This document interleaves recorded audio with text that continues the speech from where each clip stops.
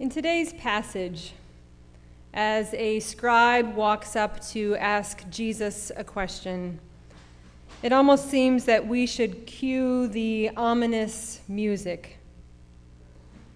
Jesus had entered Jerusalem, the seat of religious power, and had been pulled into a series of confrontational interactions with the religious leaders there.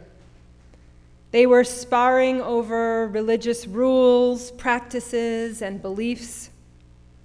The Pharisees and Herodians questioned Jesus about paying taxes. The Sadducees questioned Jesus about the resurrection. The established power figures were systematically interrogating this new young arrival to their town, the one with a large following and a challenging message. So as this scribe approached Jesus, it seemed like it might be more of the same. A challenge, a trick, a covert investigation to catch Jesus saying something that could then be distorted and used against him. Tell me, Jesus, what's the greatest commandment? Jesus takes the bait and answers the question and engages the questioner. Jesus treats this person like someone who is really looking for some guidance, more like someone who is honestly seeking answers, like someone who's facing an ethical dilemma and pondering, what should we do in the face of this dilemma? Or someone who is discerning about their future. What should I do with my life? What kind of job or career should I pursue? How might I have an impact for the better? Or someone pondering, what's the meaning of it all? Why are we here? How should we live? Sometimes there is no easy answer when we face these challenging dilemmas, and we seek out some kind of a signpost along the way. Jesus' answer to this question of the scribe was both expansive and freeing. In response to the question about the greatest commandment, Jesus weaves together two familiar texts, one from Deuteronomy 6. Hear, O Israel, the Lord is our God, the Lord alone. You shall love the Lord your God with all your heart and with all your soul and with all your might. And also Leviticus chapter 19. You shall not take vengeance or bear a grudge against any of your people, but you shall love your neighbor as yourself.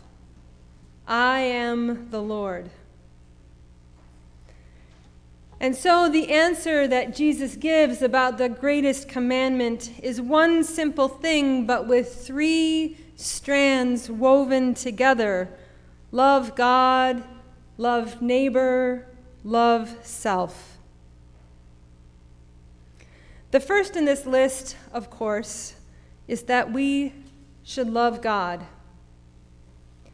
We should turn to the one who first offered us love and life and return a yes to the one who said yes to us in the very beginning. Jesus referenced that very familiar passage from Deuteronomy, but perhaps you noticed that he added to the text. Jesus included a way of loving God with our minds. Not just with your heart and soul and might, but also with your mind. In Jesus' way of loving God, we are welcome to ask big questions. We are never asked to check our intellect at the door, but we are invited to learn and wonder and grow in understanding. Loving God includes seeing study as prayer, using our minds to engage the divine. And so the greatest commandment, first and foremost, invites us to turn to the one who, out of love, brought us life, and to offer love in return to God. Love God, love neighbor, love self. When Jesus tells us that we are to love our neighbors, you may have noticed that there are no qualifiers on that term neighbor.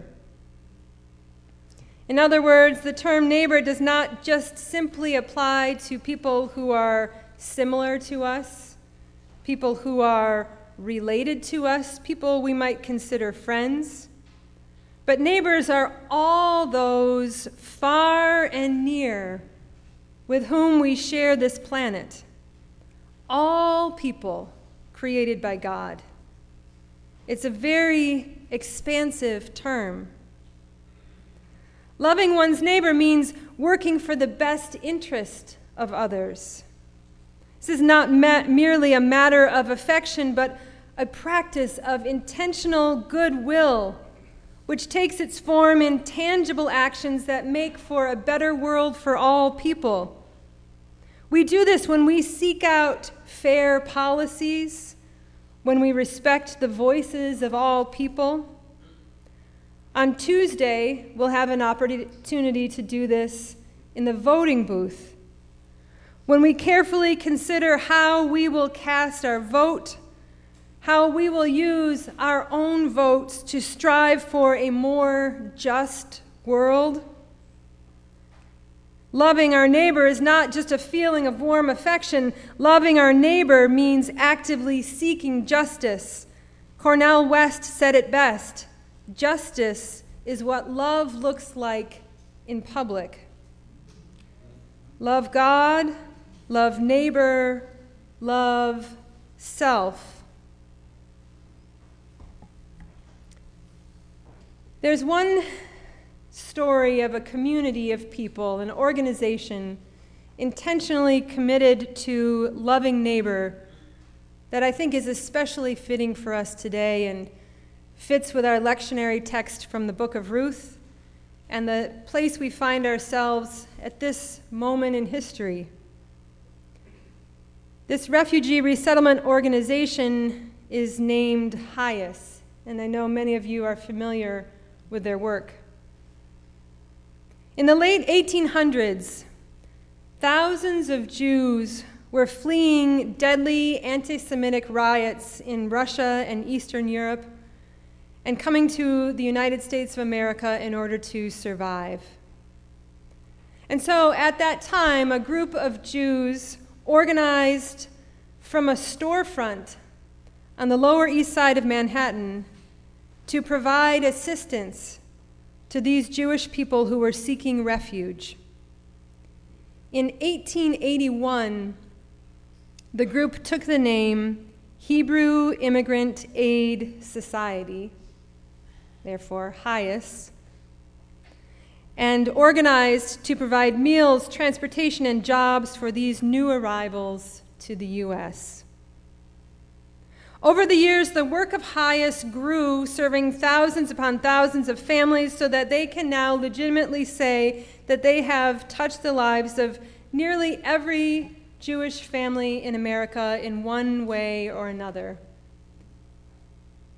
In the 1950s, HIAS assisted Jews fleeing the Soviet invasion of Hungary, Jews fleeing Cuba's revolution. In the 1960s, they assisted Jews who were fleeing from Algeria and Libya. And in the 70s, following the fall of Saigon, the U.S. State Department requested the help of HIAS in resettling Vietnamese, Cambodian, and Laotian refugees. That was not the first time that HIAS assisted refugees who were not of the Jewish tradition, but it was a significant effort on their behalf, assisting 3,600 people to find new homes. In the years following, the work of HIAS has only grown to serve people from many different parts of the world. And there is a phrase that has almost become a motto for HIAS now. We used to help refugees because they were Jews. Now we help because we are Jews. Do you see the significance of that phrasing? We used to help because they were like us in some ways. Now we help because of who we are. We are good neighbors simply because we are commanded to be good neighbors. It's a part of our own nature to be those who extend a hand of assistance to others, no matter where they might come from, what their traditions or beliefs or practices may be. This sounds so similar to Jesus' command to love neighbor. Jesus does not ask us to search out people with whom we share an identity and only then befriend them. He does not include qualifiers of any kind. Jesus says, love your neighbor, no exception. You do this because of who you are. You are a people commanded to love neighbor. And that means all neighbors, all people. Love God, love neighbor, love self. Last but not least, the third phrase in this set was important enough to Jesus to be included here in the greatest commandment. Love self.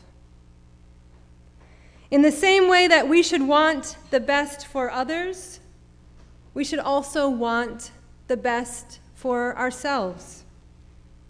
As we seek the things that make for fair conditions and abundant life for our neighbors, we should also seek the things that make for fair conditions and abundant life for ourselves.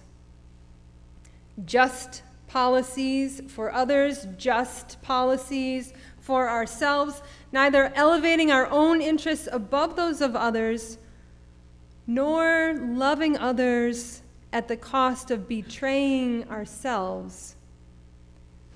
We're invited to find the beautiful symmetry of love for ourselves and love for others alike.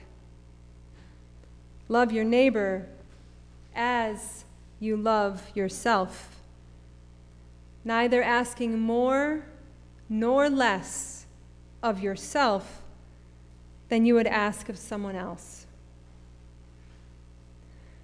Sometimes this means taking care of yourself so that you have the ability to extend care to others. There's a joke that's been going around here for so long that I've forgotten who started it, but I might have an idea. But this joke is usually referenced when someone is tending to the needs of others while severely neglecting self. And it's this: secure your own oxygen mask before assisting others. If, God forbid, you're on an airplane that loses cabin pressure and you faint from lack of oxygen, you will be of no use whatsoever to the person sitting next to you. If you try to love your neighbor, but in some way or another hate yourself, you've missed the invitation. Love God, love neighbor, love self. Jesus not only recommended this, but lived it as well.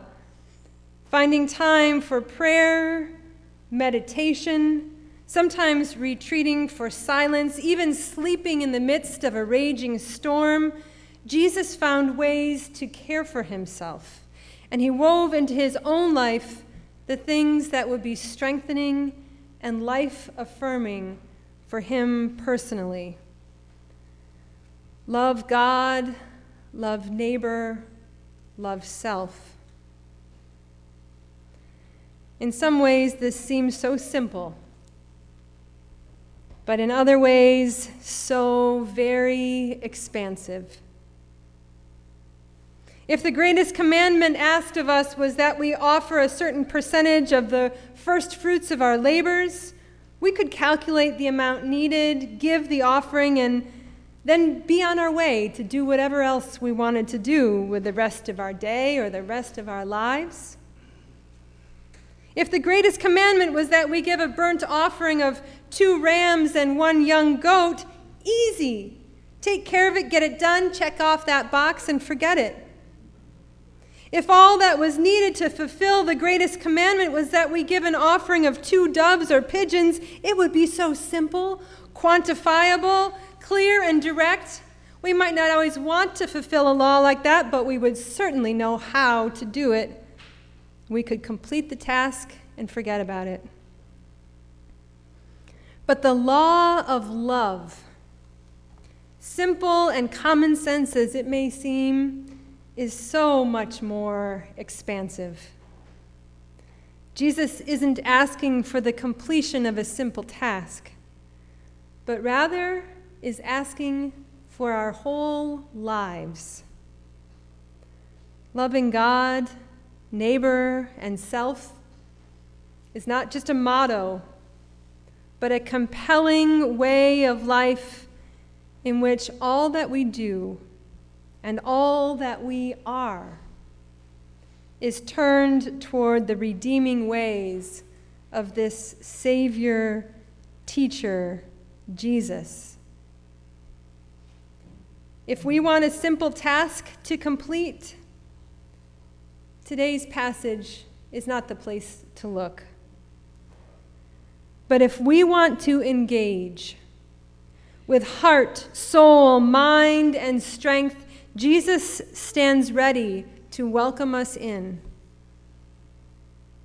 That scribe who could have engaged in an adversarial debate with Jesus did not, in the end, actually oppose him. He agreed with him. "You are right, teacher," he said.